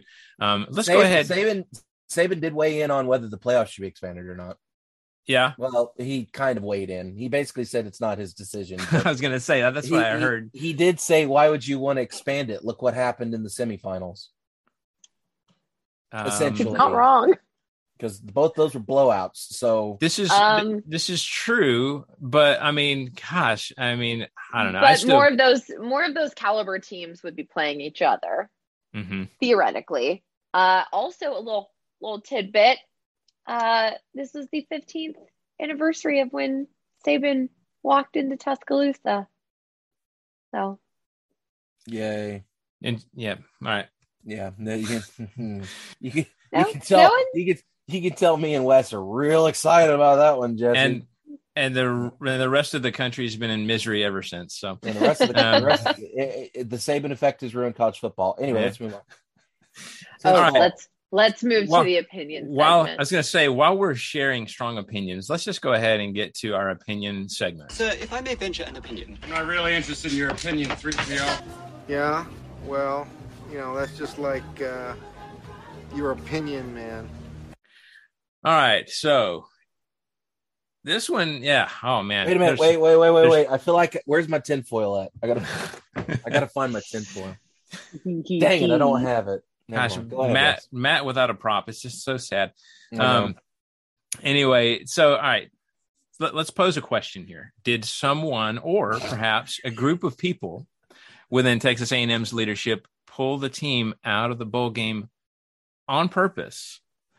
I know it was it was COVID was what was mentioned as the reason, lack of players, et cetera, et cetera. But let's look at this a little bit closer. Okay. Their quarterback is in the transfer portal, Zach Calzada, with another quarterback coming off injury, Haynes King. And then you have your other QBs are fresh and untested. Currently, Texas A&M has the number 1 recruiting class right now. And, there might be a little bit of trying to maintain that image instead of getting trounced by Wake Forest in the Gator Bowl. Do you guys think that could be a thing? Who do you want to go first? Jesse, you look like you're super eager. So I already know what her answer is. Yeah, because I brought this up when we watched Florida. As soon as I heard that A&M was pulling out of this bowl, my wheels started turning. And of course, I hate Jimbo Fisher, but it goes beyond that because as I mentioned, and was kind of threading this storyline throughout the show, so many teams had injury, had people sitting out for the NFL and had COVID issues, and they still played. Right. It wasn't necessarily what they wanted to do, but their players deserve to be there. They earned a spot there and they wanted to play. You have an 80-man roster and you can't come up with enough players. Yeah, they're not going to be the cream of the crop necessarily, but unless you started a wide receiver at quarterback. Exactly. And they had just lost to LSU to finish out the regular season. Not a great look. QB goes into the transfer portal. Other QB still fresh off injury, if maybe still even injured. And then you have QBs that have not gotten any playing time, and you got a number one recruiting class. You're not going to tell me that there's not even a little bit of a chance that they were nervous that they were going to lose a bowl game. They found the perfect excuse with COVID and decided, well, we'll just play and lose. No, Jimbo Fisher's not going to do that. He's not going to lose to Wake Forest in the Gator Bowl. He's also not going to risk any of his players getting hurt because he needs them. Absolutely not. You're never going to be able to convince me that this was not some sort of a conspiracy. I'm bought in. I've got my tinfoil hat on. I am here. And the A&M fans can hate me all they want. I don't care. Because you've seen enough coaches mention how much they respect the coaches that decided to play. Right. And to me, that seems strange. Right. Because you don't hear that in the past couple of years. You don't hear them say, I really appreciate them showing up and deciding to play. Was it a decision? Matt? The conspiracy theories that are being bandied about right now are just absolutely ridiculous and overblown. Listen, you're telling me there's a smoke-filled room in Aggie Land, in the room where it happened, where a bunch of boosters and Jimbo have all got their boots kicked up on a table, drinking bourbon, saying, "Yeah, dude, Clay, I don't think we should play in this game." You're telling me that's happened? Yes, exactly. I don't believe that for a second. Surely Jimbo Fisher, who is a known competitor, would take whatever strides he had to get into. I can't have a hard time imagining that a football coach said, "Yeah, I don't want to play Gator Bowl." He was excited about the Gator Bowl. The Gator Bowl has a very extensive history. Matt, I can't tell if you're serious or joking. I'm not. I'm totally making it up. I'm just playing around. We all know that they pulled out of this thing because Jimbo didn't want to look bad. Come on now. Jimbo Fisher we're talking about. Yes! He does not need help looking bad. Christmas tree in 2019, for God's sake. His other one got broken, Matt. He had to get a replacement. Listen, I agree with Jesse. I was just playing earlier. The tinfoil hats do need to come on here. Yeah, not a doubt in my mind that Texas A&M said, you know what, we don't want to risk our number one recruiting class or looking bad, and it's the Gator Bowl. We're out of this thing. So all right, they use COVID as cover. So we are 100% 3 for 3 on this then, because well, I am 100% on board with this. Good. Because I mean, it makes sense, right? If you sit back and you just look at what's going on here, look, you're probably not going to have any good options at quarterback. You have the number one recruiting class. Like you said, if you have the current number one recruiting class intact, you're not going to risk blowing that apart by losing probably by a lot to Wake Forest in the Gator Bowl, as you mentioned. And yeah, I just don't think that they wanted to risk that. I don't know if it was Jimbo. I mean, I'm sure he had a big hand in it, but I think I don't know about a smoke-filled room with bourbon and stuff, but it's probably something like that where a smoke-filled Zoom call. Exactly. Yeah, I don't know. Yeah, Jimbo in his I was going to say. He can afford any kind of house to sit in at this point, but yeah, it's filled with smoke and bourbon wherever it is. But although if you watch what is it, those SEC Network commercials, doesn't he live in like some cabin or something? He's like grilling. He would. He totally would. But that just made Jesse angry just hearing that. Wes. I know. I just 10 million. What are you doing? I just right. Yeah. So I agree. I completely agree 100%. And I want to know more. I want somebody to do a deep dive into this and have one of those like 30 for 30s afterwards. where we get the complete story. Call me. I will be in it. I volunteer. Please. Yeah. One of those where they have the video of Jimbo and then it freezes and turns to black and white, where they, paint him in a bad light and stuff like that. I'm 100% on board. All right. Well, let's go ahead and talk about a little bit of listener feedback that we had. You want answers. I want the truth. You can't handle the truth. All right, so we've already talked about this a little bit, but the SEC went 5-7 this season. That would have been a 13 number complete if A&M had played, but they didn't. What does that mean? So 5-7. Does that mean that the SEC sucks, or like I don't know? What do we take home from that 5-7? I don't know. Whoever, just jump in. You don't know. I don't know. I was like, I think what it boils down to is several of those games, Tennessee, were poorly officiated, and things didn't go the way they should have gone. That's one loss. That's what we take home from this. That's what I'm taking home. And you got to remember too that 2 or 3 of these games are programs that are in major transitions right now. A couple of these programs are, new first-year head coaches, although one of them's a win. But, I think it's a weird time right now in the SEC where we're bringing in new people, old people are leaving, and it's just I don't think that's indicative of the strength of the conference. Because when you look want to know what is indicative of the strength of the conference, the fact that the national championship is all SEC. Yeah, that kind of tells me something too. Well, and we even talked about that when the teams were playing each other. We keep talking about, what if there's a Georgia-Alabama rematch? But for it was a possibility that we could have no SEC teams in the national championship. But here we are. So by the way, this question was submitted by Teddy. Shout out to Teddy. I appreciate that. But yeah, I think probably what it indicates. I think we used to pride ourselves on the ability for even mid-tier teams and to some extent lower-tier teams in the SEC competing nationwide. I don't think that that's necessarily the case now, but that's a good point as well about teams that are in transition, which we do have a few of those right now that are historically good teams that are going through a transition. And so we'll see. I think it's more of an indication of the state of a few of the teams in the SEC that typically do well. And also it's a little bit top heavy right now. You got your teams, your Bamas and your Georgias that are going to do well. And then you have the others mid-tier to lower tier that aren't going to necessarily represent well against other conferences. So, and then you have Vanderbilt, who didn't lose in a bowl game or win. They didn't. Did y'all see? Speaking of Vanderbilt, let me get back on my high horse for a minute. Did y'all see the tweet that Vanderbilt Athletics sent out after that game?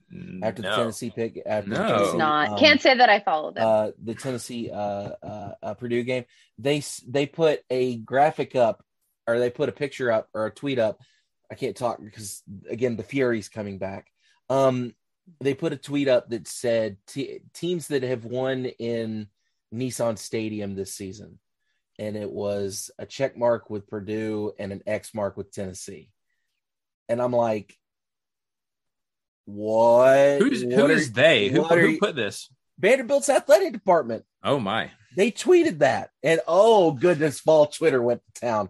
I'm surprised they did that. They went. Me too. They went there. They did. I wonder if it's since been deleted. That's I don't think so. I'll look for it and send the tweet. Is it their football Twitter or no? Is it overall? I think it was their athletic department, if I remember correctly. That's just a bad look. It was a hot, bloody mess because I got involved in it, and the rest of all Twitter went to town on it, like you would expect. It was an awful take. Most people were like, you guys didn't even make a bowl. You didn't even win a conference game this year. Sit down and shut up. Vandy's usually so chill about stuff. That's that surprising. Tweet is still there. Wow. Teams who won in Nashville this year: Purdue check mark, Vanderbilt check mark, Tennessee X mark. I'm shocked that got approved. I'm shocked it's still there. Okay. It'd be one of those where it conveniently disappears later. I'm going to tag you guys in it right now. So okay, that way you can find it because it is a interesting tweet to say the least. Yeah. All right. Well, Vandy's athletic department do better on that. So be nice. Yeah. All right. Well, so that does it for our listener feedback. Let's talk about the only upcoming game of next week, and that is the national championship. Ladies and gentlemen, let's get ready to rumble!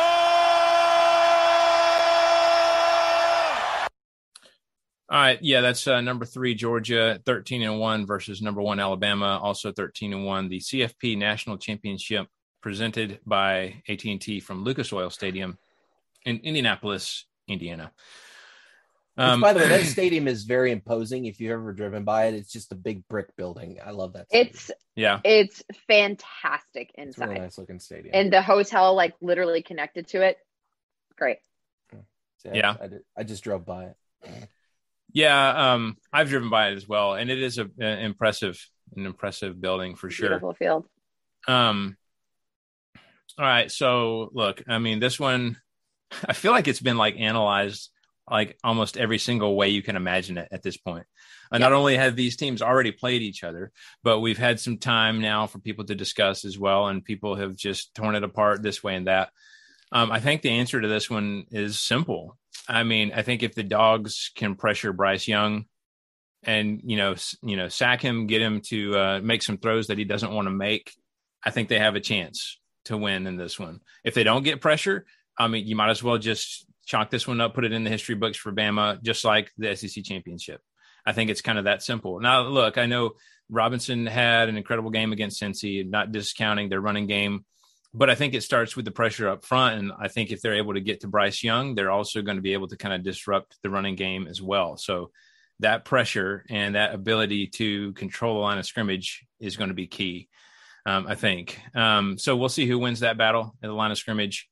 My only hope is that Georgia made some kind of adjustment, any kind of adjustment to slow Bama's offense, especially on the back end. I know Mechie's out, so that's going to be a little bit different. But Jamison Williams showed that it doesn't really matter. He can make plays, on his own too. So it doesn't really matter. I don't think that's too much of a factor, honestly. To be honest with you, it's going to be a battle up front. That's going to be where things are decided, I think. So I picked last game between Bama and Georgia to reverse the juju, and that didn't work. So that logic's out the window. I'm just going to pick what I want this time. I'm going Georgia 31-24. So, Jesse, what is your prediction? And I'm going to go ahead and put as I said, I did not want this to be the game. I wanted Bama, Michigan. I felt really comfortable with that. I don't feel comfortable. Like Matt mentioned earlier, it's really hard to play a team twice. Back in 2011, I think we probably all remember LSU was ranked number 1 and we were ranked number 2. We played them at home in the regular season. It was a game of field goals. It was one of the worst games I have ever attended in my life. And we lost.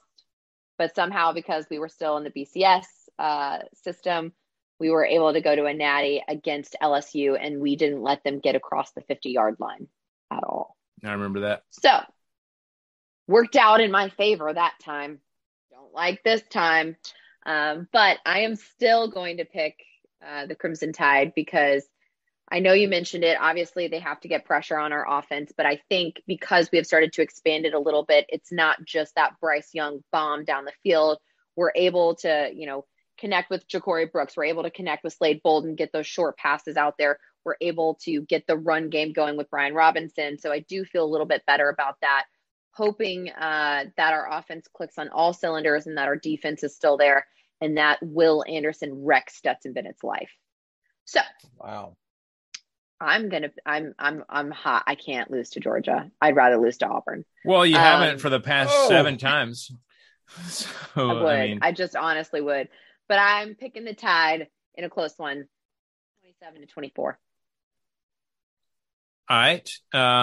Matt, your thoughts. I'm not going to make a pick. I'm going to use this time allotted to me to talk about how important it is to read with your children every night. 30 minutes here and there every couple of days is just kidding. And spay and neuter your pets. Both are important. Both are very important.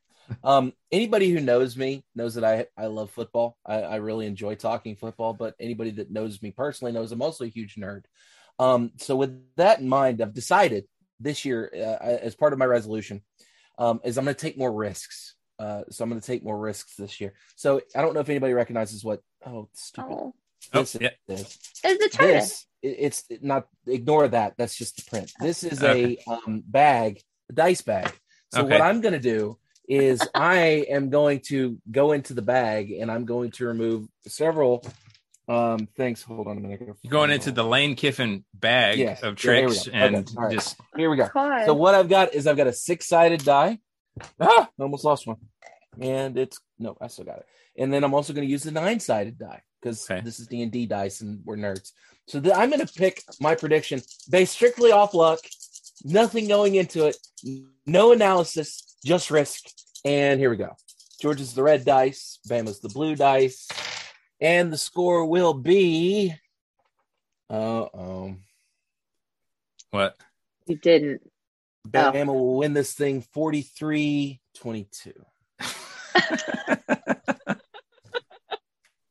There you go. I love kids. that outcome. I That pray to is- God that's the outcome. There's my official pick. Matt, if that's what it ends up being, I just quit. I officially retire. You can't retire because then me and Jesse will be in charge and the podcast won't go on. Oh man, Or it'll just be weird. Yeah, I just it's gonna. But in all seriousness, I do think Bama wins this thing by 2 touchdowns. But that's just me. I didn't see anything in the SEC championship game that made me think that Bama's going to be able to hang or Georgia's going to be able to hang. But weirder things have happened. That's a good point. Like I said, my only hope is that I saw this happen with us in Auburn. Actually, when we went to the last national championship, we just got blown out by them in the regular season, and then actually had something for them in the SEC championship. Not really sure what changed, but obviously they analyze things and make adjustments, and that's, like I said before, adjustments are going to be key, not only from last game to this game. But, Stetson Bennett even mentioned it when they were talking to him about, what do you expect against Alabama? And he said, look, they may come out with something completely different, against us than they did last time. And then at that point, he said, I don't think they will. But if they do, at that point, it's just going to be up to us to adjust.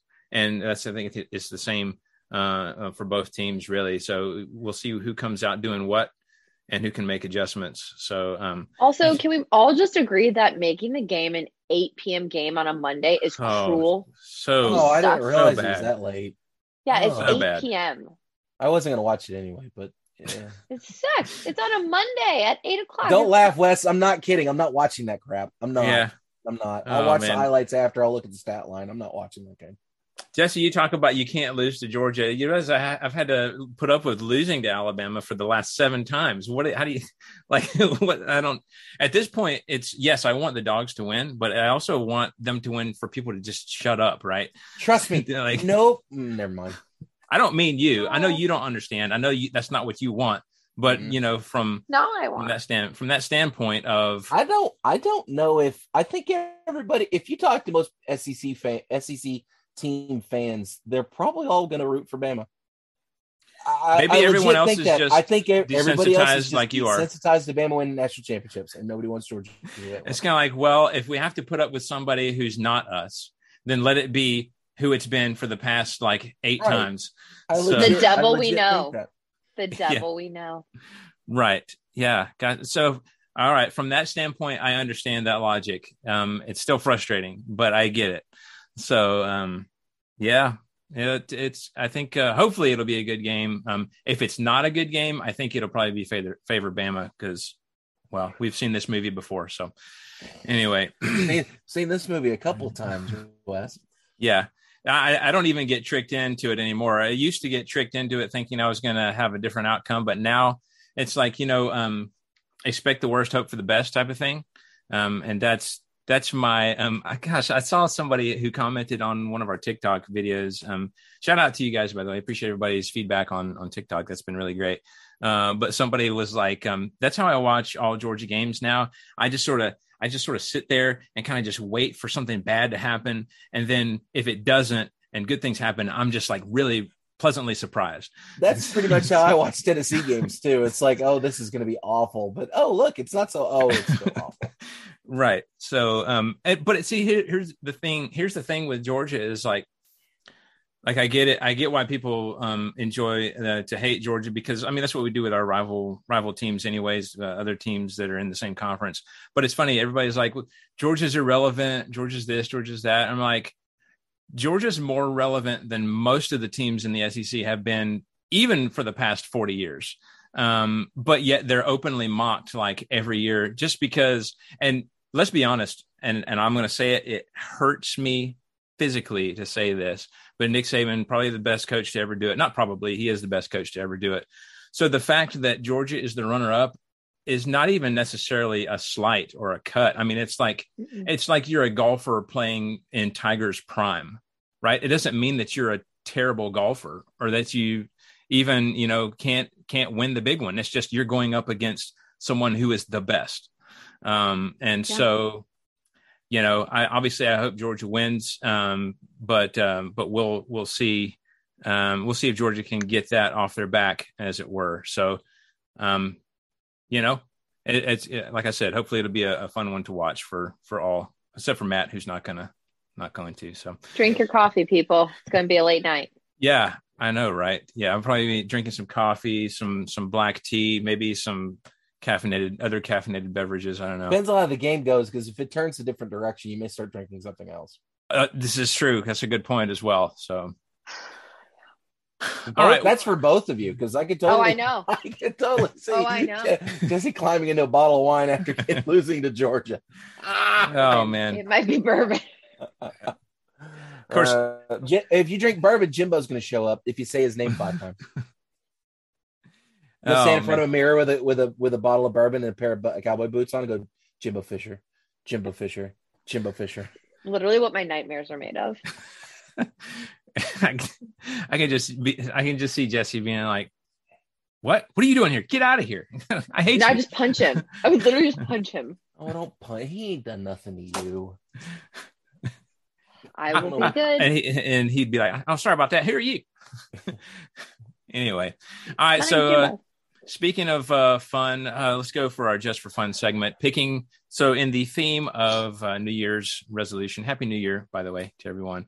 Our New Year's resolution, in this segment, we are each going to pick an SEC team and decide what their New Year's resolution would or should be. So I am going to go with Vandy, and I think that their resolution should be to have more fun, to just have fun. Just, No, they've already had fun. Did you see that tweet? They had all the fun they get. No more fun. No fun of any kind. Okay, well, not on social media. Direct your fun to the field, because you're probably not going to have a whole lot of it, especially against conference foes. I was also going to say Georgia's resolution should be not to get their hopes up. So that's another one. But that was my secondary one. I digress. Jesse, what are yours? I think I'm going to have to pick Mizzou on this one. And their motto should be to actually do the little quippy things that Drinky says. Like, they should be tougher. Yeah. They should do that. They should circle some sort of like wagon on being better. Whatever those little motivational things are, they should start to do them. They have to be doers. That's their resolution. Don't be listeners, be doers. I would love for them to walk into practice and there to be like literal wagons circled in the middle of the field. Mm-hmm. Mm-hmm.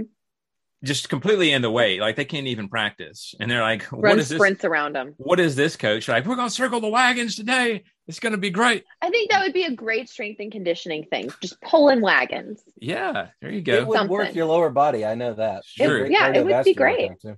Might be a little bit closer, too close to Oklahoma's wagon, though. I don't know. But maybe you get the sentiment of it, though. So, but Missouri, that's where St. Louis is, and that's where the archway to the west was. A lot of wagons there. Yeah. So it makes sense. Exactly. All right, Matt. What do you got? I think Texas A&M. and I think Texas A&M should stop being so shady. That should be their resolution. Wasn't me. I didn't say it. Yep. It's stop being so shady, because it's not a good look on A&M. Like, that's the kind of crap we expect out of Texas, not y'all. Right. Okay. All right. So A&M, don't be so shady. It's spreading. Also, another resolution for my own team, Tennessee, is to bolster the defense next season. Yeah. That's an interesting flip-flop, Jesse. I noticed you picked Mizzou. Matt, you picked A&M. That's funny. Oh, yeah. It's spreading. Now, Jesse, here's the thing. Who would win in a fight between Drinky and Jimbo? Jimbo. Yeah. Jimbo bites. I promise you, he bites. Jimbo's the kind of guy that would probably go for the lower territories. Yeah, he does. I feel like he would be a cheater. I don't know why. I've never met Jimbo. He will poke your eyes out. Eye gouging. Yeah, he would be a heel if he was reading wrestling. He would be that guy who, in a fight, he would be the first person that starts the blow to start the fight, and then he would drop back and watch everybody else fight. I think he's that guy. Or he's the guy that it's supposed to be a fist fight, but all of a sudden he just like looks around and he finds like a bucket. I don't know why there's a bucket, but he finds it and he like hits you over the head with a bucket. And it's like, you weren't supposed to use props. You weren't supposed to do that. And then he bites you. I promise you. We're going to get A&M fans out the wazoo if we keep up with this. They already hate me. It's fine. Hits you with a spittoon and then bites you. Anyway. Yep. All right. Drinking cowers. He's just like, oh no. Well, he's over there sitting there trying to figure out how to turn the lightsaber on. Drinky would be there trying to look up in a book on how to settle intrapersonal conflicts or something. Right. He takes out the Office book of like, yes. Oh my God, Drinky is the Toby of the SEC. That's it. We just solved it. That's the reason why I can't stand him. Especially for you. Oh my God. He's the Toby and Jimbo Fisher is the Ryan. Just sketchy. Yeah, Jimbo Fisher is definitely Ryan. I can just see that would make a great just for fun segment later. Yes. Matt walking up to Drinky and being like, "Why are you the way that you are?" Drinky gets fired from Missouri and then he ends up as like a coordinator at Tennessee. No. Yeah. Or Drinky he thinks it's like a shouting match instead of an actual fight, and he's just yelling cliches at people. Toughness Tuesday! Circle the wagons! All right. Lord. Anyway. All right. We made it. Thank you guys for listening to us. We would love to hear from you. If you'd like to hit us up on email, do so at pigskinsandpageantry@gmail.com. We can be found on Facebook at facebook.com/pigskinsandpageantry, Twitter at PPSCC Podcast, Instagram at pigskinsandpageantry. Don't forget we're available for download on iTunes, Spotify, Stitcher, TuneIn Radio, and most podcasting apps for iPhone, Android, and other operating systems. Appreciate you guys getting involved on YouTube and TikTok. That's actually been two of the biggest places people have gotten involved in the conversation, which is always fun. We appreciate that and look forward to that interaction. If you guys enjoyed the show, we would love it if you take a moment to subscribe and review. We'd love a 5-star review to let people know how awesome we are and give us a little bit more visibility. Until next time, this is Wes, not getting my hopes up, but saying go Dogs. Y'all, Will Anderson, I need you to wreck some lives, baby. Just remember, nobody is cute when they bark. Roll Tide. She's not wrong. I mean, I agree with her. Listen, hey, basketball season's here, baby. It's dub season. Go Vols.